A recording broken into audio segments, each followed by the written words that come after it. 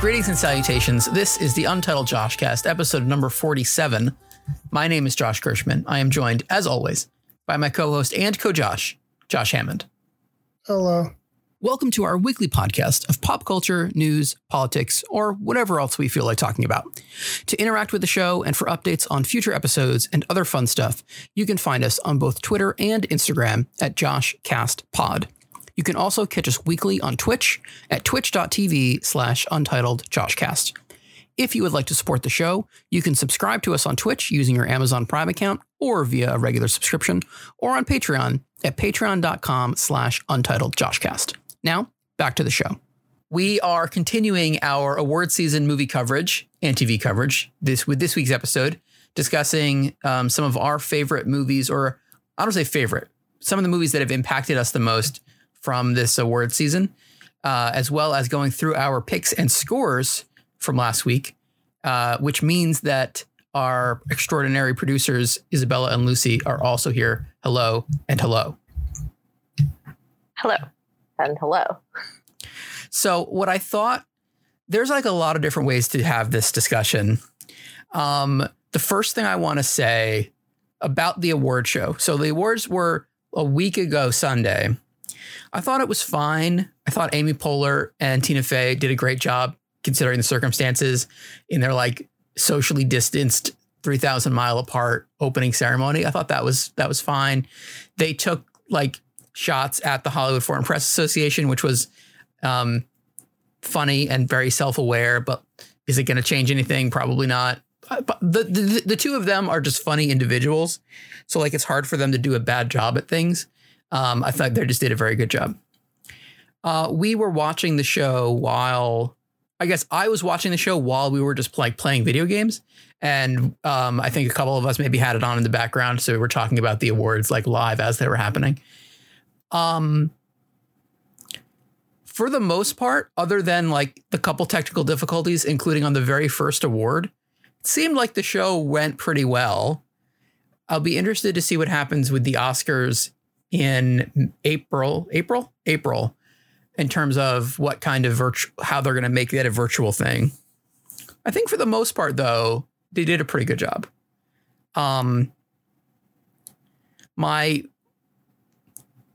There's two like glaring mistakes by the Hollywood Foreign Press Association.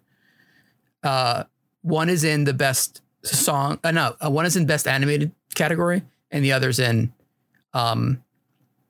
best international foreign film. Well, I'll complain about that later. No, wait, that's not true. The best, it's in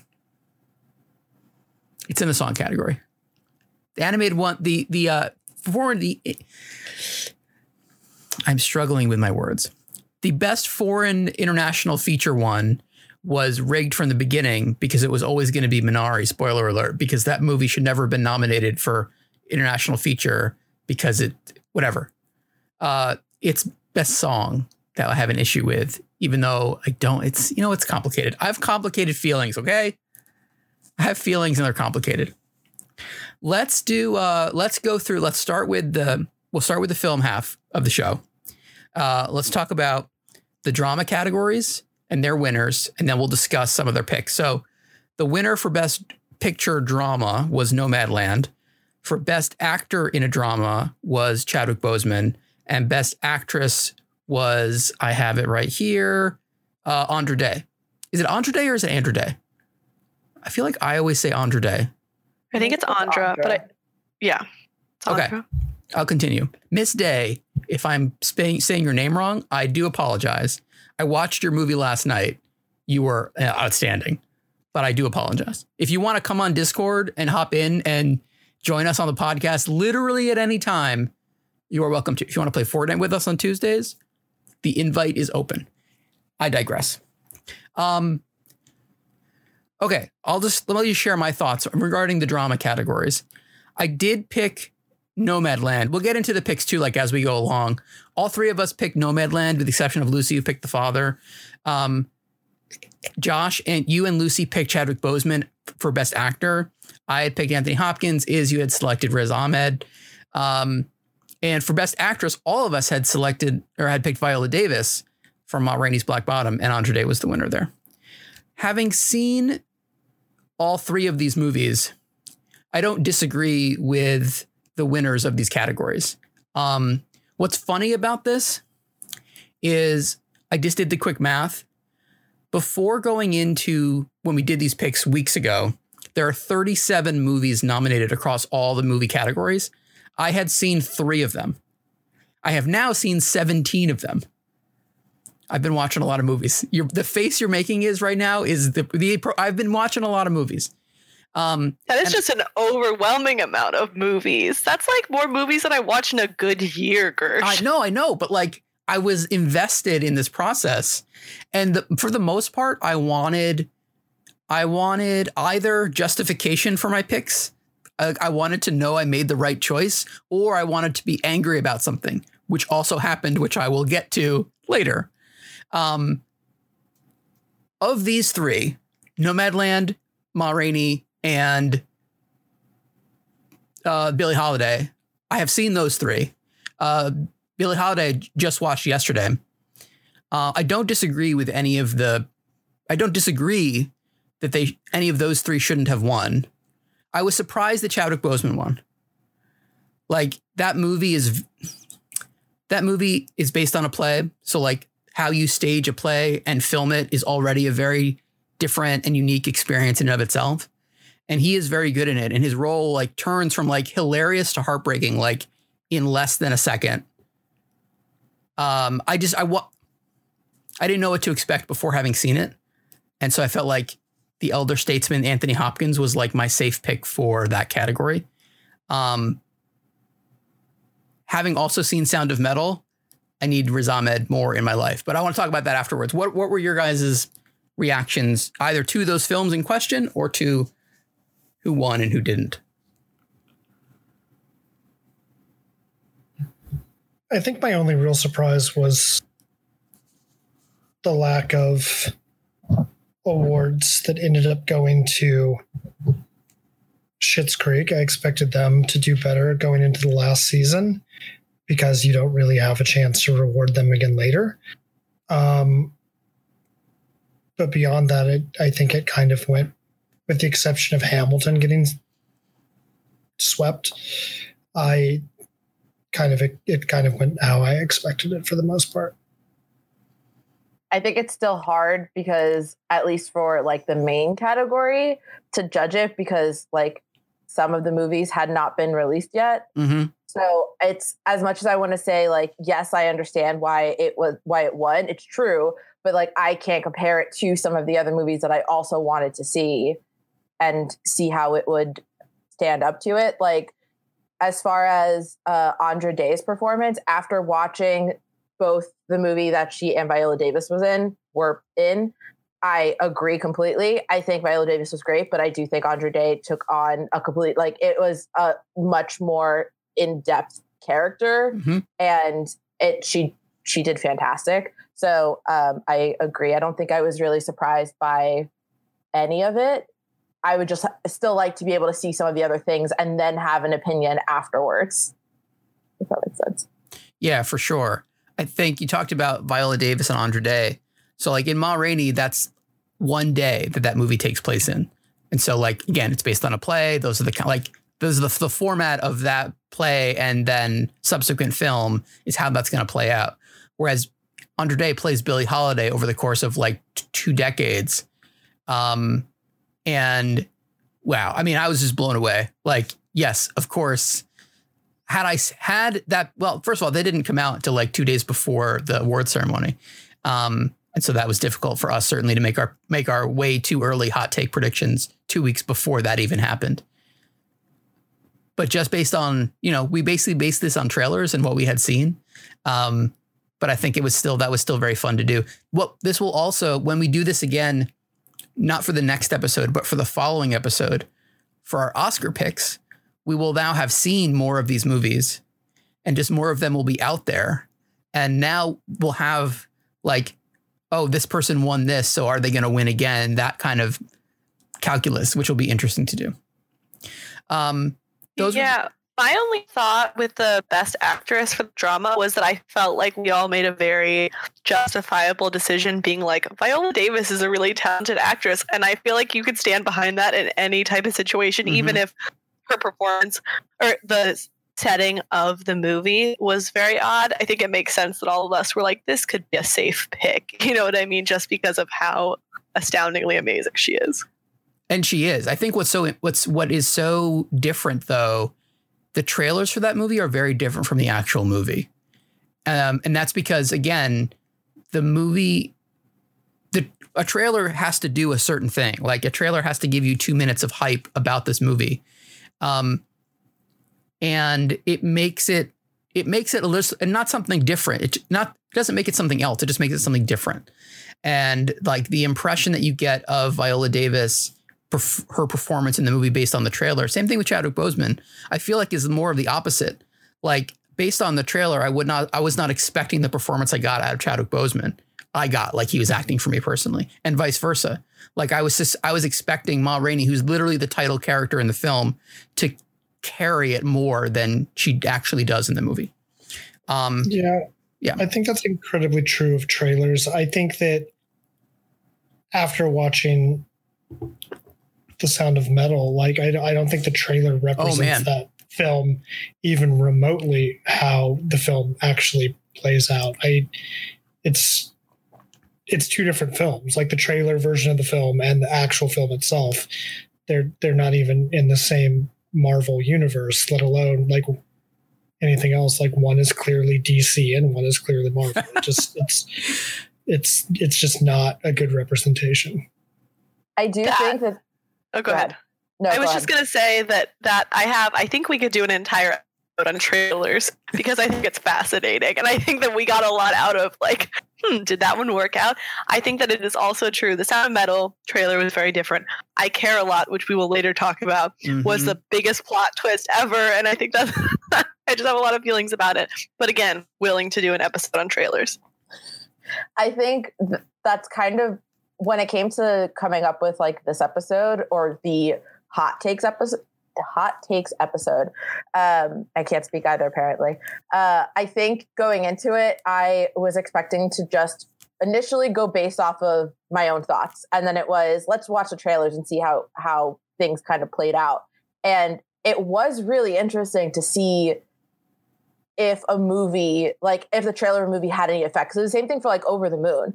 Over the Moon's trailer, I looked at it first and I was like, oh, it's not a movie. And then there was a part at the end where I was like, wait, this looks really cool. And then when I watched it, I was like blown away. Like I do not remember the last time that I watched an animated movie and left it feeling like, holy shit, that was amazing. And that was my reaction the entire time watching that movie. So it was really interesting. I agree about being able to talk about trailers nonstop.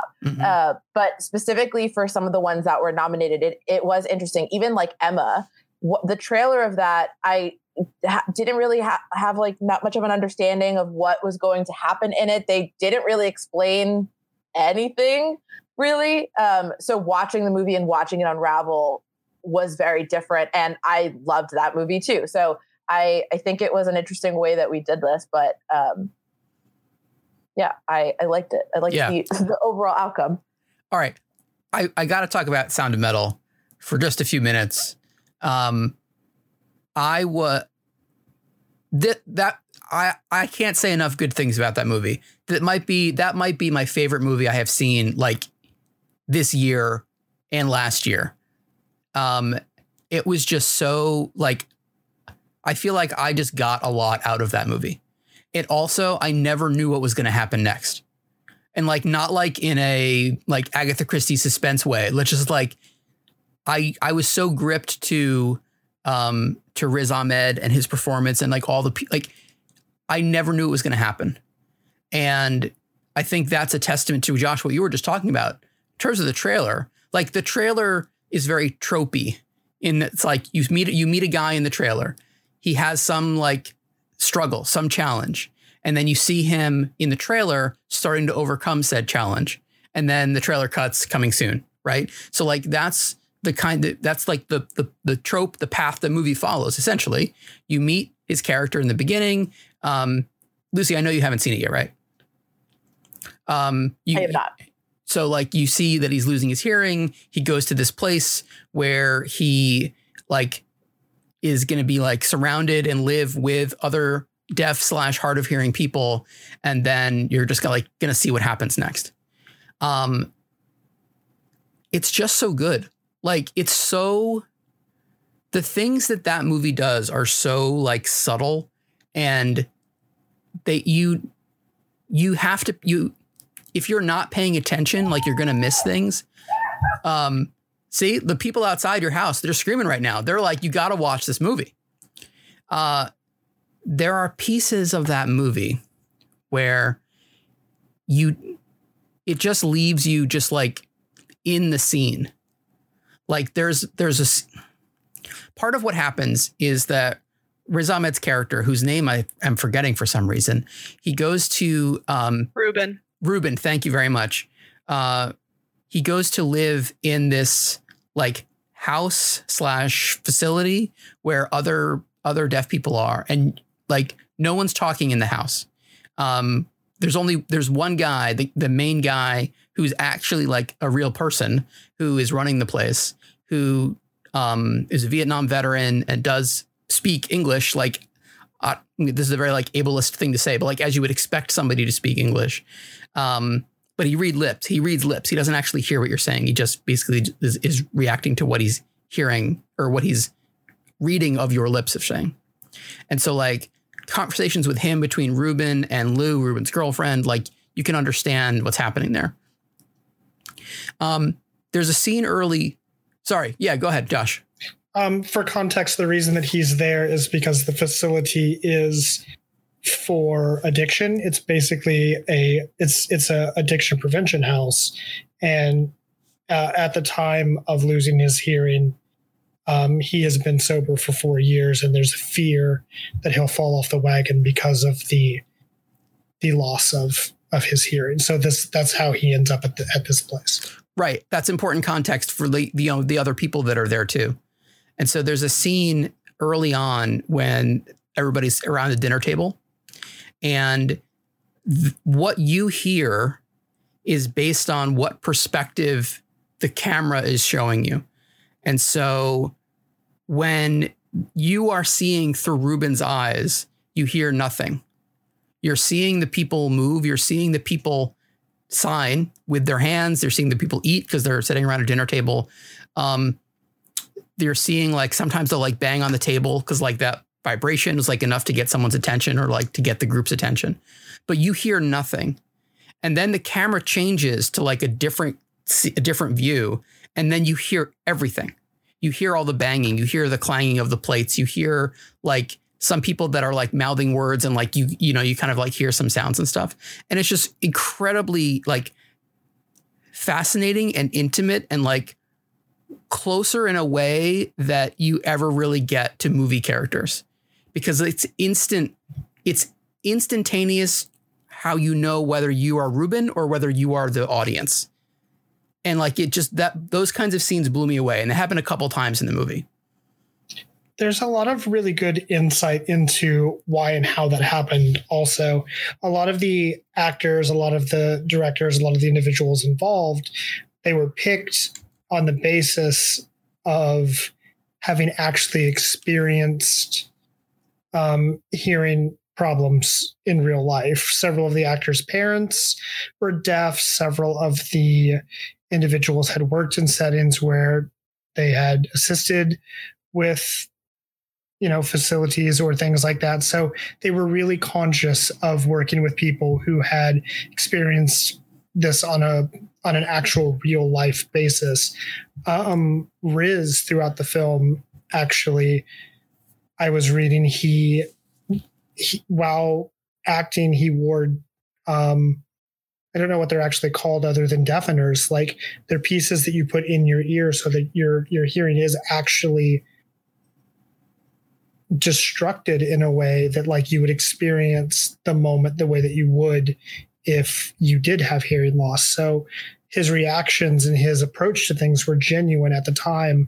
And it said that he left them in throughout casting so that he would experience it full time, not just when he was on set, because he wanted to, you know, actually live in the moment. And I think that the approach to casting and the approach to bringing the actors into the moment or having them have already experienced the moment is extremely important. And it's the exact opposite of what Sing did, where they tried to tell the story of something without using first person knowledge of the situation.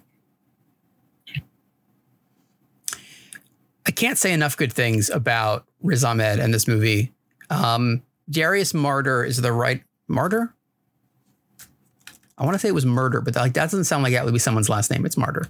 Darius Marder is the writer and director of this movie. And I was struck by how much it reminded me of Nomadland. Like, I know Lucy and I have seen it. I don't know if you guys had seen it as well. Nomadland is going to win unless there's some random, bizarre change of events at the Oscars, like best cinematography. Like, it is stunning how that movie looks. Sound of Metal reminded me of that because like the camera, like it just never stops. Like the way the camera moves, the way it moves through scenes, like you're never like an arm's length away from Ruben, and like into what he's actually feeling. And that's how it reminded me of a lot. Like in Nomadland, it's, you know, Frances McDormand's on, she's like in the frame for 99.99% of that movie.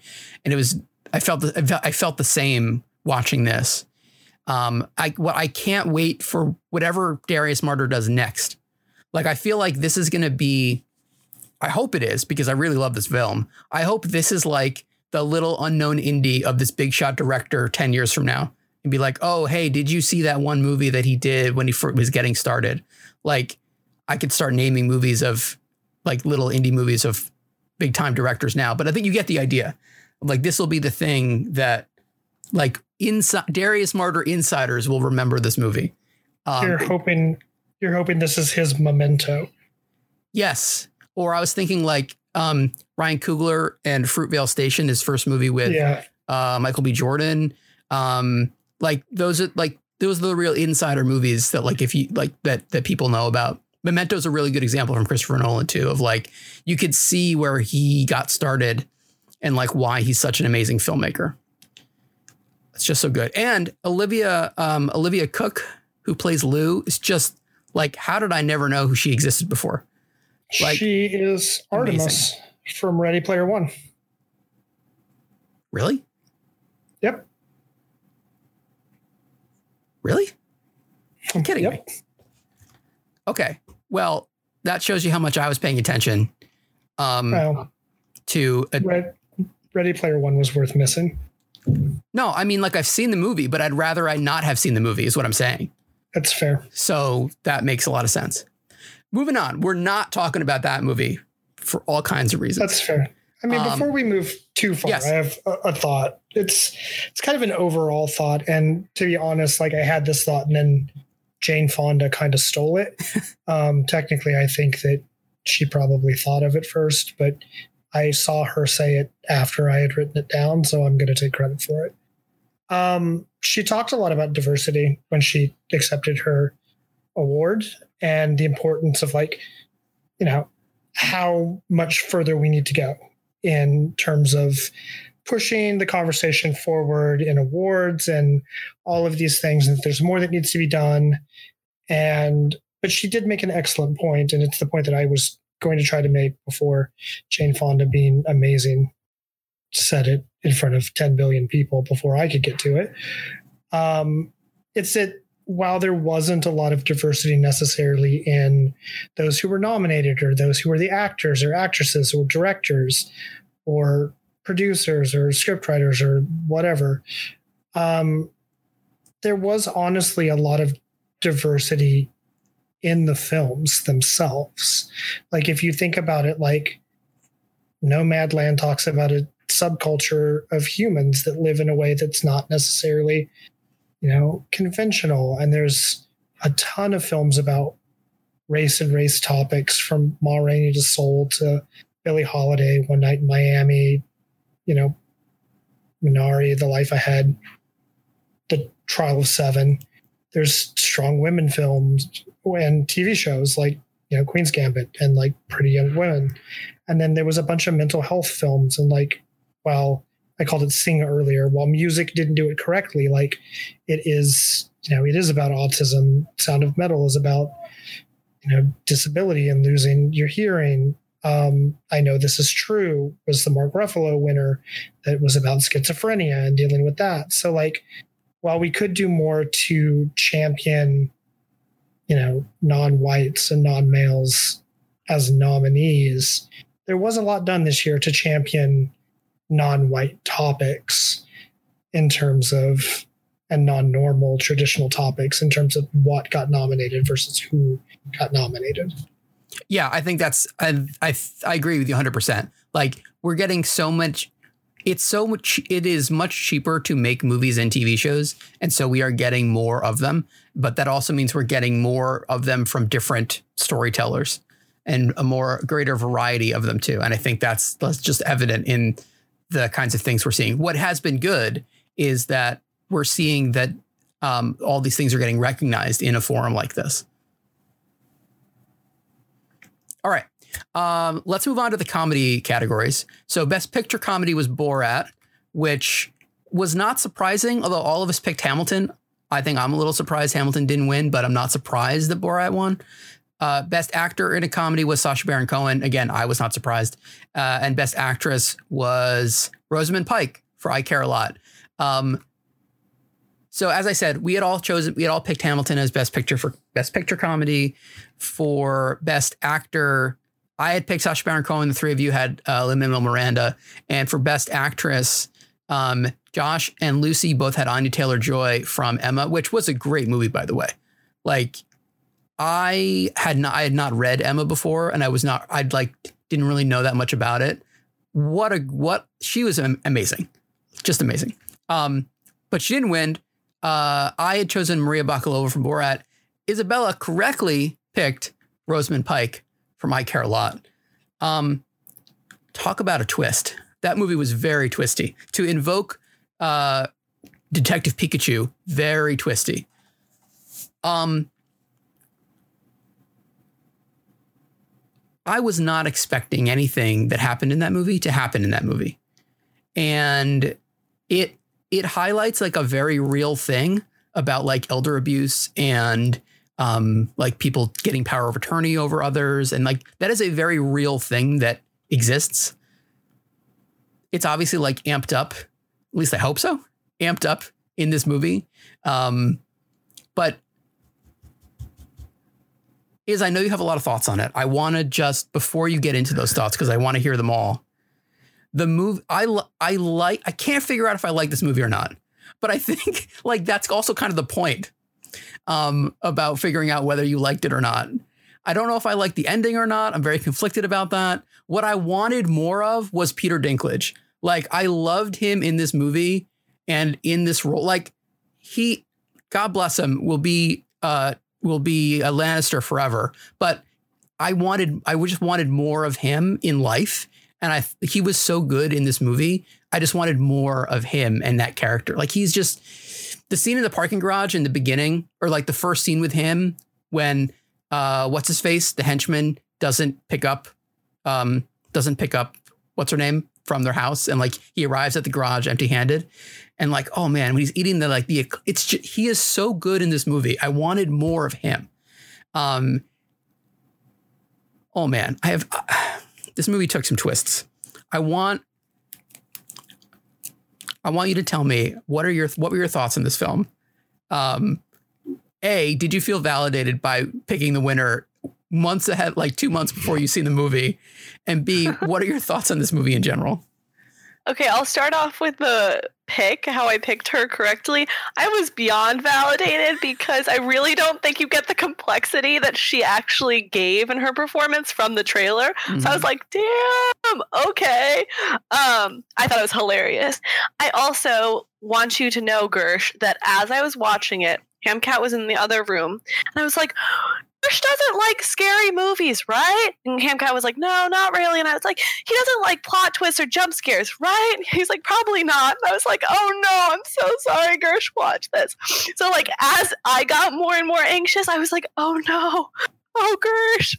So that was part of it. I did not expect, I don't want to spoil anything, but like just one thing, I did not expect a movie about a woman that was just like trying to get her cash to involve the Russian mafia and then to like evolve into a death plot murder. Lots of thought. I did not, after the first like 40 minutes, every 10 minutes it was a new plot twist and I was just not prepared for it. I was slightly empathetic to the fact that it was giving me anxiety, so it probably gave you anxiety. And I was also like, wow, my like random guess that she might win, wildly correct that it was a more complex character than the trailer gave her credit for. That's the summary of my thoughts, I think. That is a very accurate summary of just, I think, certainly my experience. Like it was, yeah, I was definitely not expecting that kind of a story. You know, like I understood it. I understood the basic gist of it, that this is this woman who basically created an industry out of like getting power of attorney over seniors and then using their money for herself, essentially. I understood all of that. The trailers rightly obscure the actual plot of this film and actually what's going to happen. I think this is one of those movies where you can't unsee it. Right. And you also can't unknow about the movie. Like once you know that there is this whole Russian mafia, Peter Dinklage subplot, like you can't unknow that piece of information. True. There was a really interesting article that I read about why Rosamund Pike's character has the vape pen the whole time. And like that was all in her own character development of this person. And that like, probably do the article a disservice, but it was that prior to getting into this business, she had started up like her own vape shop. And then like the Walmart of vape shops like pushed her out of business. And so by her having the pen throughout the whole time, that's like her sticking it to the man. Whoa. Yeah, it's very deep. Do you buy that? Do you buy that theory? I mean, it's an interesting prop. I'll give it that. You know, yeah, I definitely saw it functioning a different way. The thing about it, though, is they never talk about it, like ever. Yeah, they never say like, oh, like there's. OK, the one terrible example. Have you ever seen the Johnny Depp movie? I think it's called The Tourist, where like he turns out he's like a super spy the whole time. Anyway, he's on a train or a plane and he's smoking an electronic cigarette. And it's like a 10-minute scene in the movie about like, oh, it's electronic. It's not real smoke. Like there was like they make a point out of mentioning this thing that he's holding in this film. They never do that with they never do that in I Care a Lot. Like no one ever mentions it. Her partner in the film never mentions it. Like nobody talks about it ever. So yeah, like, and it's never brought up like there's a weird context. Like she does it in very interesting, like she smoked or vaped or whatever inside the facility for the old people, right? Yeah. So like there's a lot of points where you know there's a juxtaposition because she's not supposed to be doing it. Lucy, go ahead. The article, it was from something that she did with Collider when she was speaking to them, or she told them in an interview. And part of it is, yes, that she had a vape business until she was Walmarted out of the business. And it said, quote, I think that was her shot at the American dream played fair. She had a small-time business. She was a small-time business owner. She got screwed. And then she thought, right, chips are down. I'm going all out. I'm going to play the system like everybody else. And I think every time she inhales, it's bringing that attitude to it. It's the attitude of having been screwed and now you're out to screw everybody. Whoa. Yeah, it's very deep. Huh. I took it much more like clearly did not see that interview. I just took it as an indication of her like addictive personality. Like she's sort of like addicted to success, and like she has these habits that she's very stubborn about, not willing to stop. So I thought that it was representative of that. One other side thought, and this is probably just a representation of the quality of movies that I consume, but I realized that I Care a Lot and its trailer reminded me of Identity Thief with Jason Bateman and Melissa McCarthy, which is a characteristically terrible but hilarious movie where you just are like, oh, Melissa McCarthy's scamming everybody. This is going to be hilarious. And I thought the trailer of I Care a Lot was going to be like, oh my gosh, she's scamming old people. Yes, can't wait to watch it. And it did not progress that way. I thought going into it that I was going to find it a little bit more humorous in some parts. Yeah. And then the beginning of the movie, I just remember watching it, and the further we got, and maybe like after a half hour, that feeling kind of went away a little bit. But I was just angry the entire time at her because as things were happening, I was like, what the fuck? Why are you doing these things? And obviously, like, she had like her reasoning, obviously wanting to get the money, whatever. But it just made me so mad watching it that it is something that people do that I was just like, I can't. And then the more that the story kind of unraveled and everything else tied in, I was like, okay, I get it. And I mean, I agree about the like on the fence about if you love or if you hate it, because I think overall I enjoyed the movie a lot more than I thought I was going to. I went into it thinking I was going to like it from the trailer, but it was different. I actually left it wanting more. Like I wanted more things, not just for like Peter, but like I wanted just more of like the storyline behind it. I was like, why didn't they talk about this and this and this? But like, obviously you could only talk about so much within a short period of time. And they did have so many different plot twists. It was great. I was not surprised at all when she won. I think watching the trailers initially, I was like, this doesn't look like it's going to hold up. But then watching the movie, I was like, oh shit. Wait, yes, it does. I still don't think the movie as a whole, like, it makes sense why that movie was not like a winner. I think her performance as an actor makes sense, that she was complex and interesting and great. I don't think the movie provides, I mean, I think it's purposefully trying to not be like, oh, here's a resolution, be happy, all the old people are saved. Like, it was very deliberate that they didn't do that. I don't think the movie as a whole, I don't think I'll watch it again. Maybe once, but like it didn't give me that feeling, but I thought it was hilarious and very plot twisty. I don't know. I think we could do an entire episode about this movie because I would want to talk about specific plot points. What I will say to wrap this up is, to the movie's credit, it doesn't mislead you when you actually start watching the movie. Like, it starts off in court, and then the scene that happens right after that with the confrontation with the guy, like the son of the woman who they're talking about in that very first scene, that tells you everything you need to know about the movie. And so like the movie, once you start watching the movie, it's not misleading you about what's going to happen. There are still the twists and turns, but the movie is not the trailer. Okay, one tiny little detail, and I would add before we move on, is I do think it was misleading in the one way that it relates to Lucy's point, that we are not taught that when a woman is threatened with murder, she would just go to the police or like stop the shit she's doing. So I thought it was super misleading because I was like, go to the police, or like, stop, this isn't worth your life. So I think that like a lot of our human inclination, especially women, that was misleading. I rest my case. I will give you that, because the trailer does get into some of the more tense stuff that happens, specifically with her coming out of a scene in which she comes out of water. Like, that is a pretty like intense scene in the film. I agree with you with what we as humans would expect a reaction from a normal human to be. Rosamund Pike is playing a version of a human in that movie. Okay. Moving on. Let's talk about the best director and best screenplay, which is a little funny for this group of four. So best director, Chloe Zhao won for Nomadland, which all of us picked except for Isabella, who picked Aaron Sorkin. For best screenplay, it was Aaron Sorkin, which all of us picked except for Isabella, who picked Chloe Zhao for Nomadland. What is interesting here is that these were picks, again, based on not having seen Nomadland at that point. We had all seen Trial of the Chicago 7. We watched that back in October when it came out. You can go back and reference episode about our Mike Modern Aaron Sorkin about that and the West Wing special they did for HBO. That I was never in any doubt for me that movie was going to be nominated, and then it was, and then it won. For Best Director, I think we talked about this in October too. I think Aaron Sorkin's a fine director, but that's not what I take away from his films. You know, what I take away from his films are the performances and the writing. Which is to say, like, I was surprised that movie was nominated for Best Direction.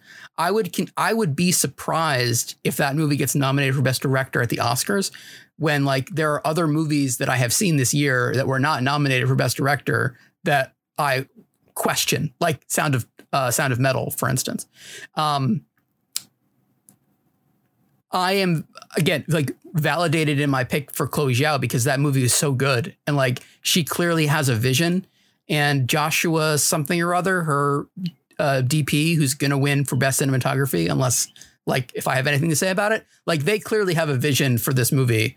And it was, I feel like that was the closest trailer to movie experience for Nomadland. Like I felt like I knew what I was getting going in, and I watched it and I was like, this is a very good film, and it looks like no other movie, and it's very good. And so like, I wasn't surprised that won for Best Director.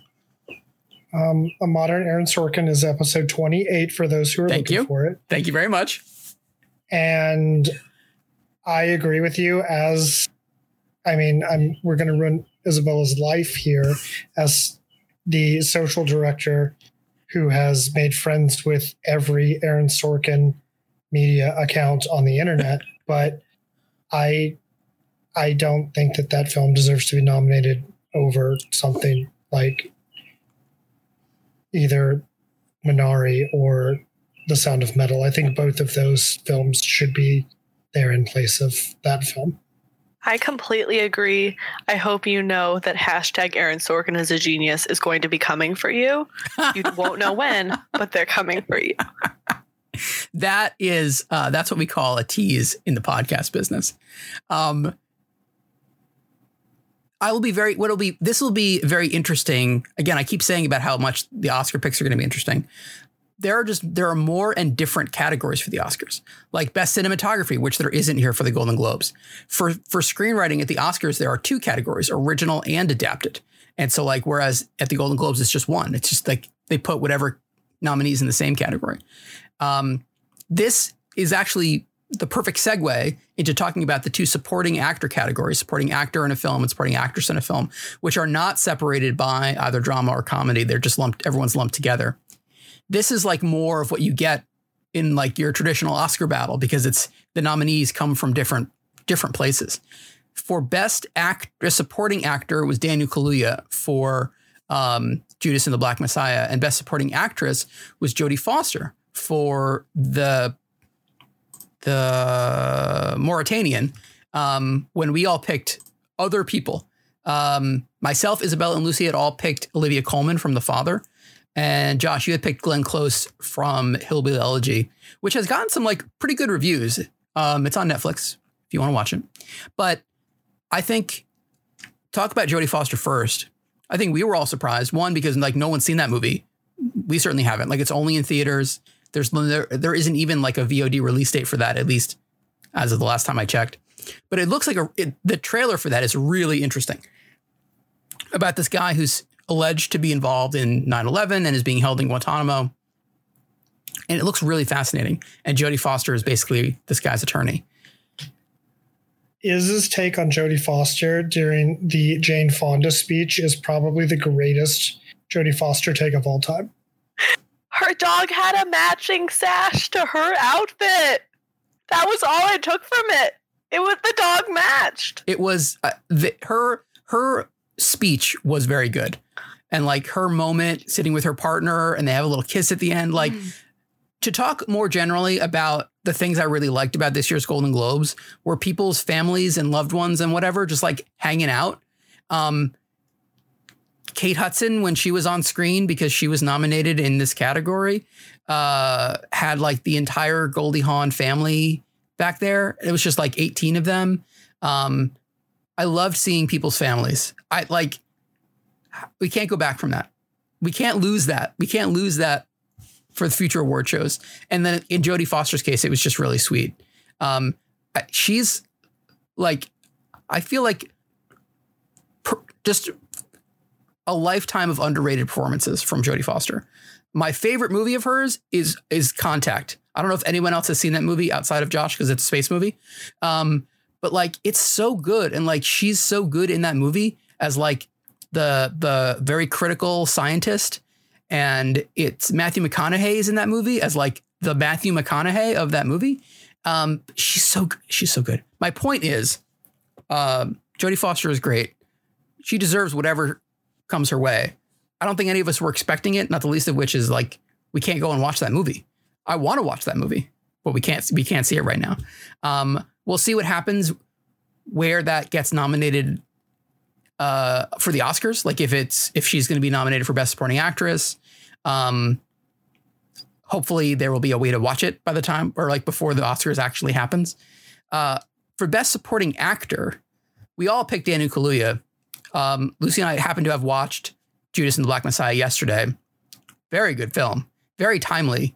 That movie and so that movie is very much like a cousin to Trial of the Chicago 7 because it's about Fred Hampton and like Fred Hampton is in Trial of the Chicago 7 as a background character, but then like his death in that film is very much a turning point for the trial, or at least within Bobby Seale's version of the trial. And Bobby Seale makes an appearance, albeit via a sketch in the courtroom in Judas and the Black Messiah, when J. Edgar Hoover is talking to his agents about what they're going to do about Fred Hampton. And so like you get this, it's very interesting that those movies came out together. Judas was supposed to come out, I think, early in 2020. It kept getting delayed. And then it was just like, because it was an HBO thing, it was, we'll talk about that in a second. Because it was an HBO thing, it ended up just being on HBO for a limited time, which is like still limited. I feel like it's another week that it might be on there before it goes away. Anyway, there were some other very good actors nominated in the supporting actor category, namely, I want to say Leslie Odom Jr. Sorry, that's the only one I can think of, who was very good in One Night in Miami. But we all got that one right. Good for us. Oh, I remember what I was going to say. I lost my train of thought, but it's back now. Sacha Baron Cohen was nominated in this category for Trial of the Chicago 7. And like this, his performance was very good. Talking about Jane Fonda. Jane Fonda used to be married to the guy who Eddie Redmayne plays in that movie. I don't know if people know that. The real life guy who he plays in that movie used to be married to Jane Fonda. I heard that sentence as married to Jodie Foster, and I was like, this is just not lining up in my brain. I don't get it. Doesn't seem to, I don't. And then I was like, different. Just thought I'd add that dumbassery. The other J person. Yeah. Yeah, it's not Jane Fonda that Jodie Foster gets confused. It's Helen Hunt who gets confused with Lily Sobieski. It's those three. I'm convinced it just sounded the same with the J. It's like a time loop thing. It's like, you know, in Looper, when Joseph Gordon-Levitt and Bruce Willis are in the same place, it's two people. It's the same person, but from two timelines. Like it's the same thing with those three. They're the same person, but from three different timelines. That's what I'm sticking with. Okay. Moving on. The last four movie categories. Animated film, foreign language film, score, and song. Animated film. The winner was Soul. The winner should have been Over the Moon. Sorry. Should have been Over the Moon. Actually, I'm not sorry. I know I got it, and I'm so not mad. I'm just content that I got the point for getting it right. I totally understand why you guys don't think it should have won. Here's the thing. I have seen Soul. Soul's a good film. When I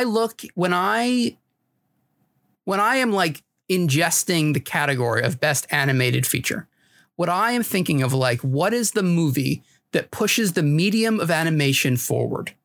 What is the movie that best represents animated features in this calendar year?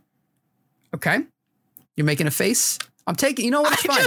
I just want to take a moment to just highlight how special a person Gersh is. That sentence of, when I'm considering the developments of anime, I'm so serious, and I totally believe you put that much energy into like picking it, and I so respect that. I just wanted to highlight the human that you are. Please continue. Love you with all of my being. I want you to know that. Moving on. Thank you. When you watch Soul, it looks like a Pixar movie, which is that's not a slight on Pixar movies. What it is a comparison to every other Pixar movie. When A Bug's Life came out in 1998, no movies looked like that. When Toy Story and WALL-E and Cars, like when these movies were like the first movies to do this in this space, no movies look like that. Now, Pixar movies look like Pixar movies. No movie I have ever seen looks like Over the Moon. I have never seen an animated movie that looks like Over the Moon before. Something is going on in our group text chat, and I'm afraid to look. No, all I see is laughing. A Bug's Life was older than me. Okay, well, to stay on topic for that. Please. I agree with you, especially with Over the Moon, because as the Disney person in the group, or like the most Disney obsessed person in the group, I have not seen Soul, but I think you explaining or even just referencing a Pixar movie, you get an idea of what you're talking about. And I mean, I saw Onward. I haven't seen Soul yet, but I've seen clips of it. Over the Moon was just different. Like, I remember, I don't know, not even 5 minutes in, my initial reaction was, wait, this background looks fantastic. Like, it looks so realistic. And then every like 5 or 10 minutes further, I was like, wait, this is so beautiful. And then there's a moment later on where there's like a performance happening, and it was just, visually, it was so stunning. And I haven't seen a movie like that in a hot minute. Well, for me, at least for context, Over the Moon, having that moment that you just described, shit, this is just stunning. It reminds me of exactly the way it felt to go to the theaters and see that leap that Disney made when they made The Lion King. For sure. The way that The Lion King was so different visually from every other film that had ever been made. And you were just like, holy shit. And then, of course, The Lion King did it again when it went to Broadway, and you were like, holy shit, this is different than any other Broadway play has ever been. Yeah. But it's that where like, this is clearly one day going to be the ball, but right now it's so far ahead of everybody else that people just haven't figured out what to do with it yet. Yeah, I was really surprised that I hadn't heard of this movie yet until we did the hot takes. And I watched the trailer and I was like, I haven't seen a single person talk about this movie. And then I watched it and I was just, I can't imagine being able to see that in a theater. Like, I'm sure I would be fully blown away by watching that in a theater, because watching it in my living room with the lights off, but like my kitchen lights still on in the background, I was like, wait, no, I need to see this in like surround sound, in dark, big theater. Like, I just wanted that experience with this movie, which again is not something that I can remember the last time that happened with. Like, it was just really beautiful and stunning. And I think when I do see Soul, I don't think it'll change my opinion on that, because it was far exceeded my expectations of this movie. If you have not seen Soul, if you have not seen Over the Moon, watch it, but pay attention to Fei-Fei. That's the main character. That's the girl. Pay attention to her hair. Like, that alone will blow your mind. And like, that's not sarcastic. It reminded me a little bit when Tangled came out. That was something that people talked about, was Rapunzel's hair, because they had to draw these hundreds of thousands of strands for her. And that was my first thought when you had actually mentioned the hair thing. And it's true. The way that her hair is in this movie is, I mean, a lot of the little features that they had were just really spot on and fantastic. And yeah, I don't remember the last time that I loved a animated movie so much. I guess I have a question for you guys. What's your question? Since you loved it so much, and I clearly don't consume as much culture as you, on the scale of like 0 to Up, knowing that Up is just like astounding to me, would you put it past Up? Or would you put it on that scale? Less heartbreaking, just as good. Yeah, 100%. Because there is still a heartbreaking element to it. This was actually something that we discussed with somebody else, and they had a death in the family, and they were like, this is something that we would show like our nieces and nephews, because it's a good way to deal with something like that. Because this isn't a spoiler at all, but I literally walked away at one point to grab water, and I missed this, and I had to go back and watch it. There's a scene very early on where the little girl's mother dies, and they kind of gloss over it. It's not something they focus on. It's a very similar scene to what it is in Up, where there's that thing and they kind of just gloss past it. And the way that she kind of deals with it is not something that you experience until you get to like towards the end. It reminded me in a lot of ways like Up. So I think you would actually really enjoy it for those reasons. But it's also different because I didn't expect this going in. It was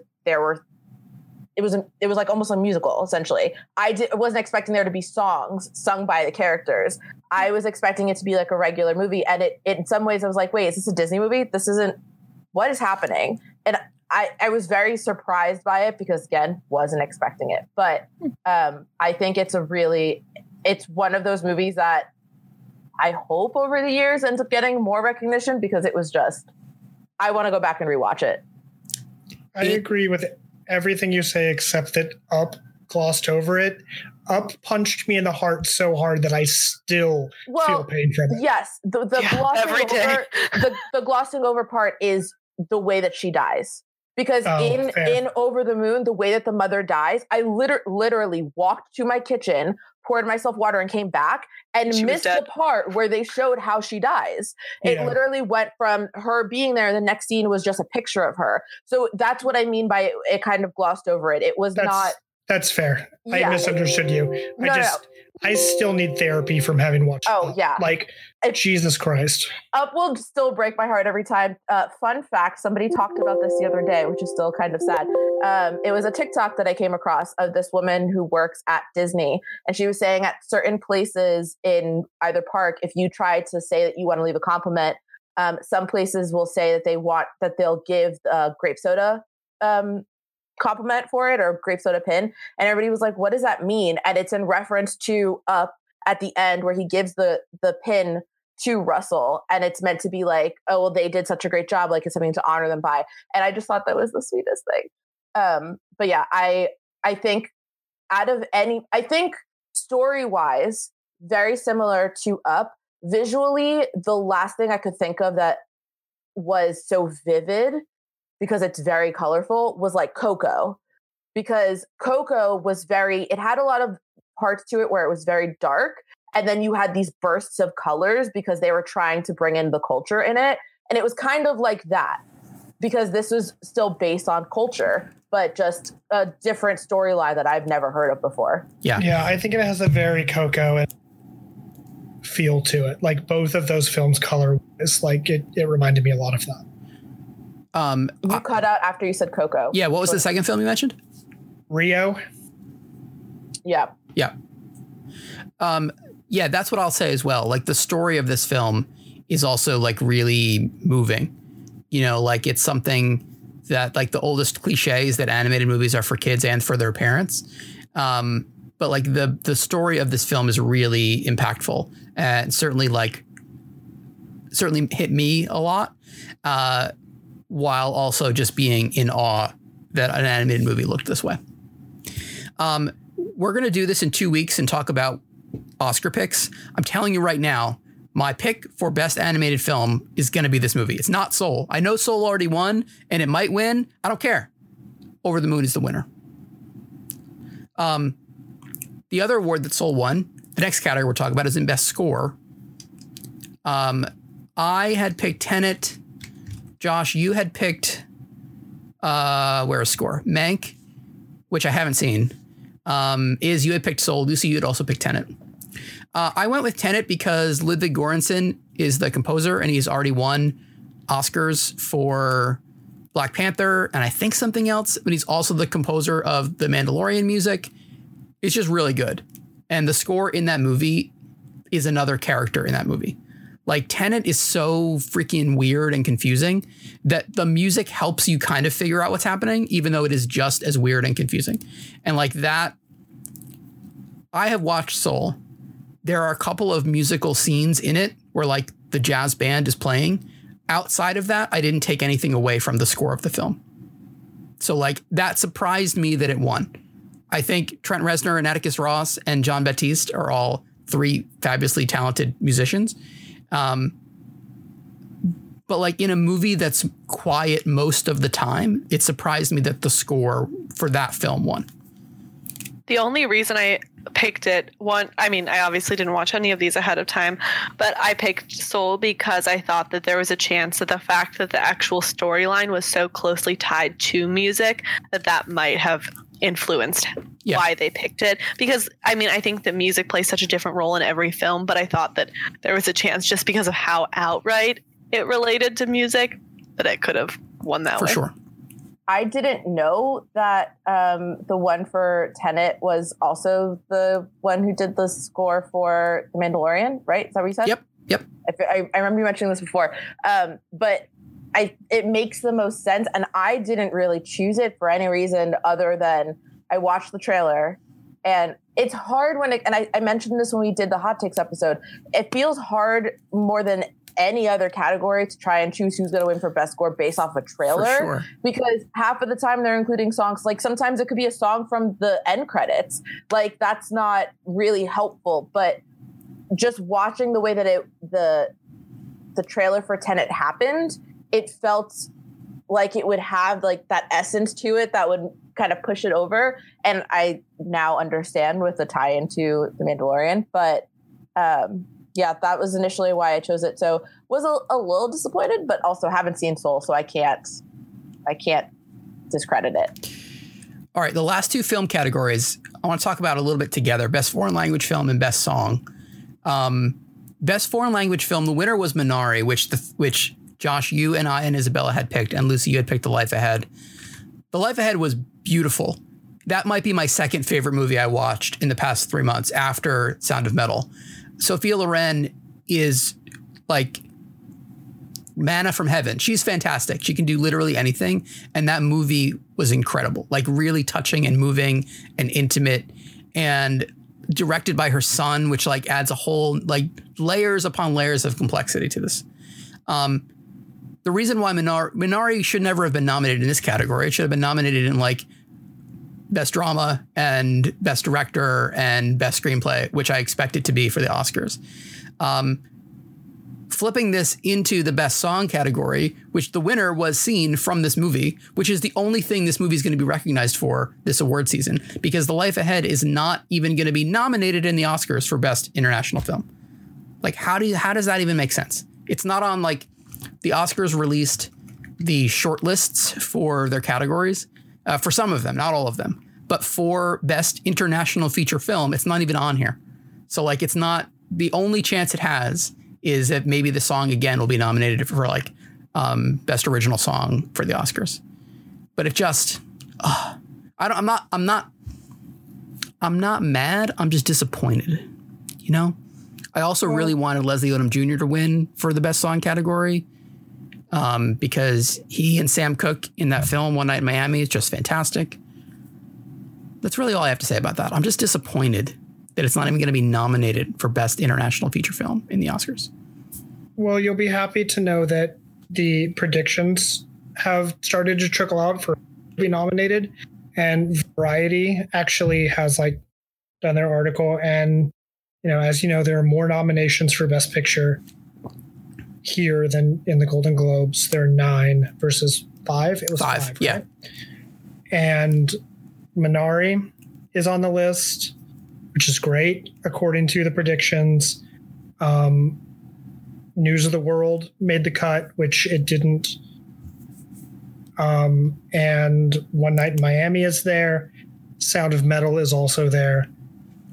The Father, Judas and the Black Messiah, Nomadland obviously is there. Promising Young Women remains on the list. And The Trial of Chicago 7. So the one that from the list from before that gets bumped is Mank. Mank didn't make the cut, so it got bumped. But I do like the inclusion of both Minari and The Sound of Metal on that list. Yeah, like I don't know. I have a hard time sometimes with like what's deserved and what's earned. The Sound of Metal deserves to be nominated for that kind of recognition. Okay, that wraps up largely all the film categories. There were 14? There were 14 overall categories. Josh, you and I and Isabella each had 6 correct picks. Lucy, you had 5 correct picks.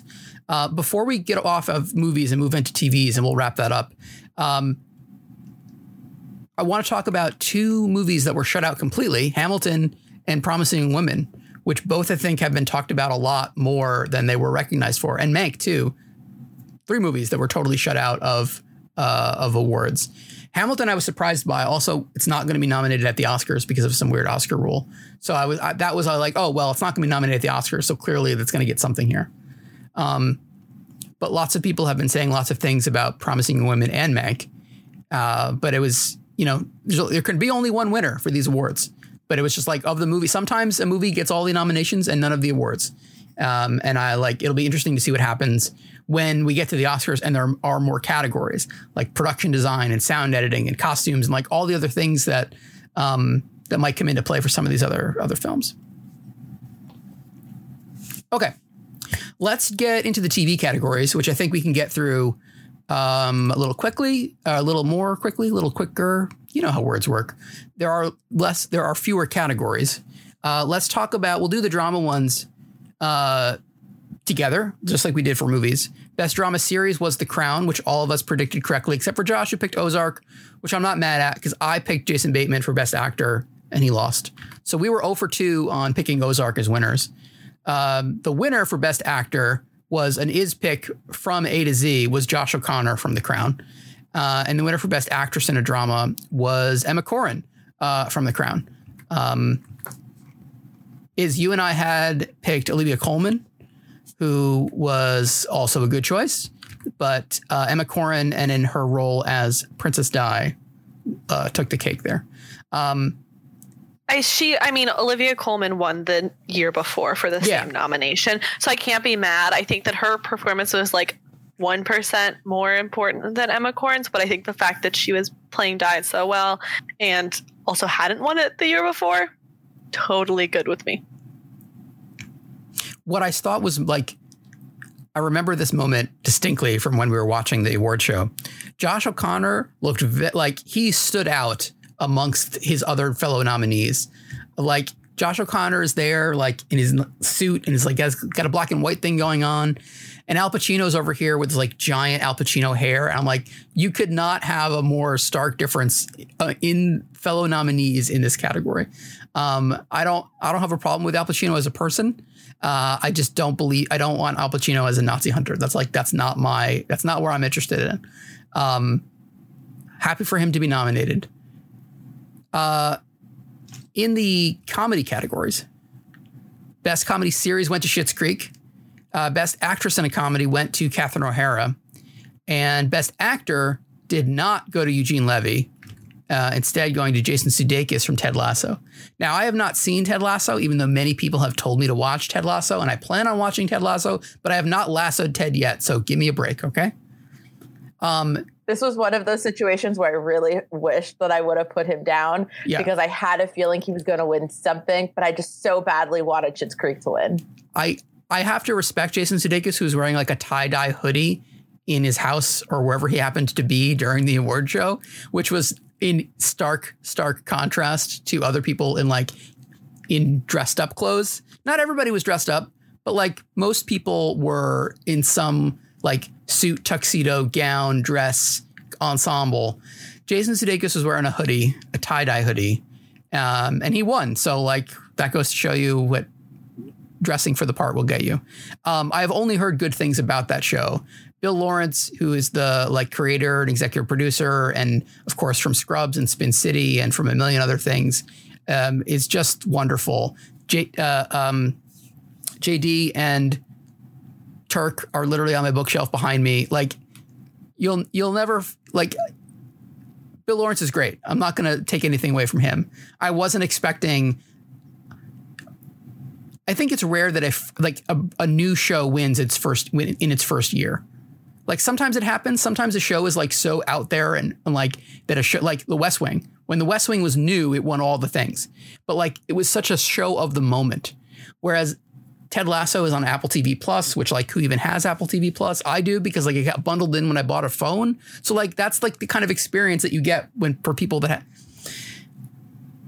Anyway, I was surprised. I will watch the show. I'm sure I will love it. People who know me have told me I will love it. I have no reason not to believe them or love the show. You get the idea. But I was surprised. Going into the supporting actor and actress categories, Dan Levy did not win for Best Supporting Actor in a TV series, which we had all picked.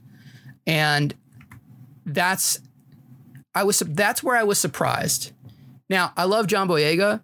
He deserves like more respect than he gets in Hollywood. And I have not watched Small Axe, the anthology series that he was in, but it's on my list. This is where I was surprised that like Schitt's Creek didn't get that like Halo last season effect where it was just going to win all the things. Between this and Eugene Levy also losing, those were surprises to me. Not that John Boyega wasn't well-deserved, not that Jason Sudeikis wasn't a deserving winner, but like it surprised me a little bit. That's all I'll say about that. I mean, it is surprising considering that right now, and for lack of a better term, like Dan is kind of the princess of the internet. Like he's everywhere. He's just hosted everywhere. Saturday Night Live. He's everywhere right now. Yeah, like it's weird that he didn't get the love there. Looked great, by the way. Was wearing a stunning suit. Did not win. That's okay. There's never a moment that he doesn't look great. He is on the cover of Vanity Fair this week, whatever. It's downstairs on my kitchen table. It's like the Hollywood issue, and it's this whole it's this whole fold out thing. And he's like on a pony in like a half black, half white. It's amazing. You got to look up this picture if you haven't seen it. Speaking of projects I cannot wait for is whatever he does next. Like he very much wanted to create Schitt's Creek, and he got his dad involved, and he got his dad to get Catherine O'Hara involved. And it was like the perfect storm of nepotism in a good way to get this show off the ground. And the show is great. Like Schitt's Creek is a fantastic piece of television. But now I cannot wait to see what he does next. I thought he was very cute in the Kristen Stewart movie. I'm sure he's done other things. Like I'm sure there'll be like little bit cameos and things or other stuff like that. But like whatever he is going to do next and drive and create and like shape, that's what I really can't wait for. Okay. We didn't talk about supporting actress in a TV series because the nominees for this category were all over the place. The winner was Gillian Anderson because, of course, the winner was Gillian Anderson, which Josh and I both correctly predicted. Helena Bonham Carter, Annie Murphy, and I feel like someone else on The Crown was probably nominated. I can't remember. No, there were two. It's Gillian Anderson and Helena Bonham Carter were the two competing Crown people. That was this. It was Kelly Cuoco was nominated for Best Actress. We didn't touch on that. She had a very funny post-award show Instagram post of sitting on her floor in her big poofy dress, eating pizza and other lots of fun things, I think. With her extensions pulled out and yes. heels on the floor. And I love her so much. I still haven't watched the show, but I love her so much and I can't wait to go and watch it. I am looking forward to it too. Recently, in like the past week or two, there have been interviews and articles about her that have come out about Big Bang Theory ending. And they have made me much more interested in her. Not that I didn't like her, not that I don't like her already, but she talks about, and I can't remember if these were old interviews that were like just coming out now or whatever, but she talks about how her and Johnny Galecki and the other cast members that weren't Jim Parsons were like totally caught off guard when Jim Parsons wanted to leave the show. And that the six of them, however many actors, the main group, that like they all had agreed amongst themselves, similar to like Friends and like those other kinds of series, that they all were going to like negotiate their salaries together. They were all going to do the show together, and that they were all going to decide collectively when they were going to leave.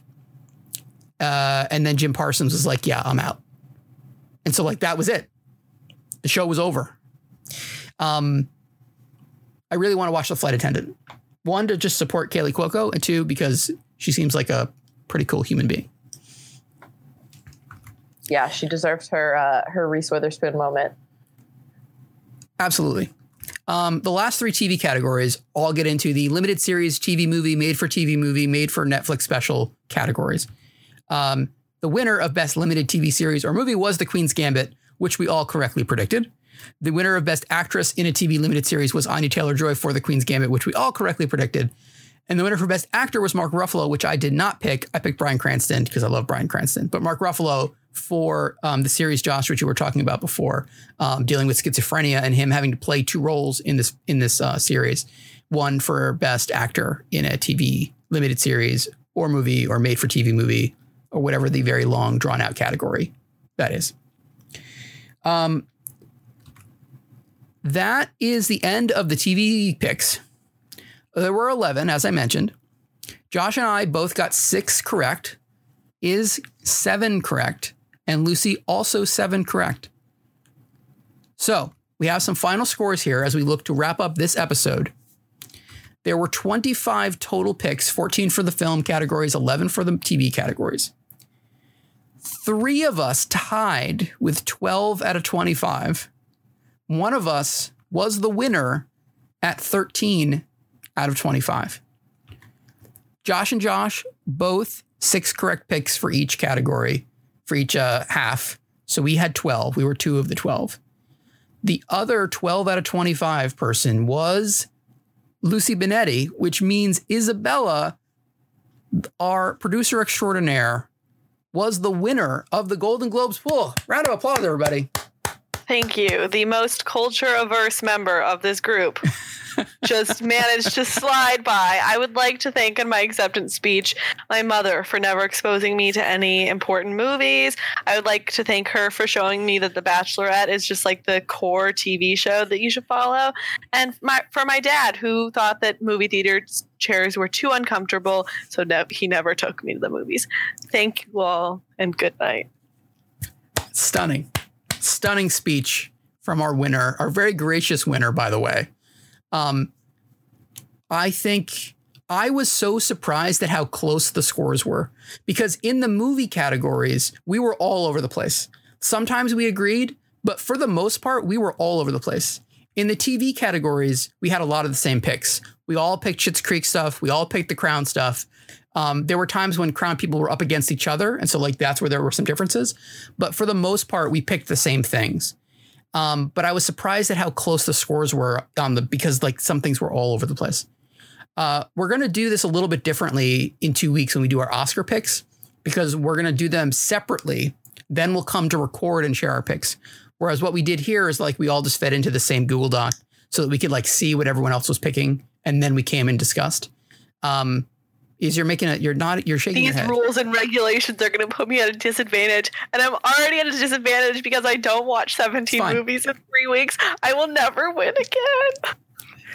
This is my one victory. Look, first of all, I'm not going to take this away from you. This is a very real victory, and you should cherish it. Thank you. Also, you never know what could happen. You never could still know. end up winning in a landslide. True. I think the most hilarious part is that just to be an annoying, I don't know, like shit poster, basically, I flipped Aaron Sorkin and Chloe Zhao, and I still managed to figure it out. Yes. That's the real win. Anyway, I'm excited to try. This was a lot of fun.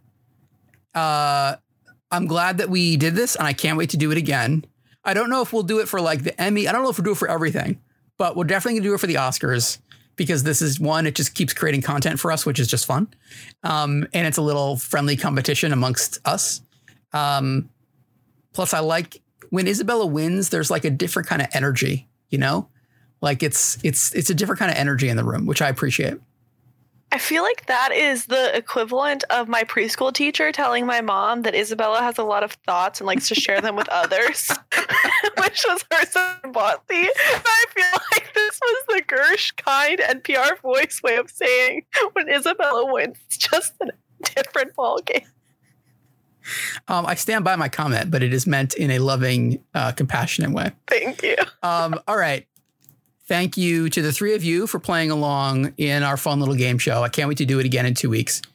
I can't wait to see how many more movies I'm going to add to my list by the time we get to the Oscars. There aren't that many that, like, of the movies that won, there are a couple that I need to watch. Minari is like high on the list of things I need to watch. Borat, I don't think I need to watch that. Like, I have seen the first Borat. I feel like I already know what happens in that movie. I picked that movie based on reputation, not having seen it. But the other things, there are other things I definitely still want to see. Hopefully I'll be able to see The Father before then, and The Mauritanian, and like other movies that I'm sure are going to be nominated that didn't get nominated for the Golden Globes that we'll add to the list. Oh, all right. That's it for this episode. This is going to be a long one. That's okay. That happens sometimes. All right. Thank you, everybody, for joining us. Stay home. Watch movies and TV shows from your couch. Good night.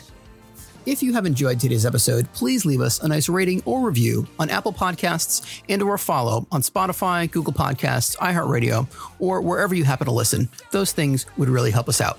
Don't forget to give us a follow on Twitter and Instagram, both of which are at JoshCastPod, and on Twitch at twitch.tv/UntitledJoshCast. This show is written and hosted by me, Josh Gershman, and Josh Hammond. It is edited by me, and it is produced by Isabella Stade and Lucy Benetti. The podcast intro music is Gemini by Alki, and the outro music is Cautious by Emarosa. Both appear on the Untitled Joshcast with permission from the artists. We hope you have enjoyed this episode of the Untitled Joshcast. Thank you so much for listening. Until next time. I got to be cautious.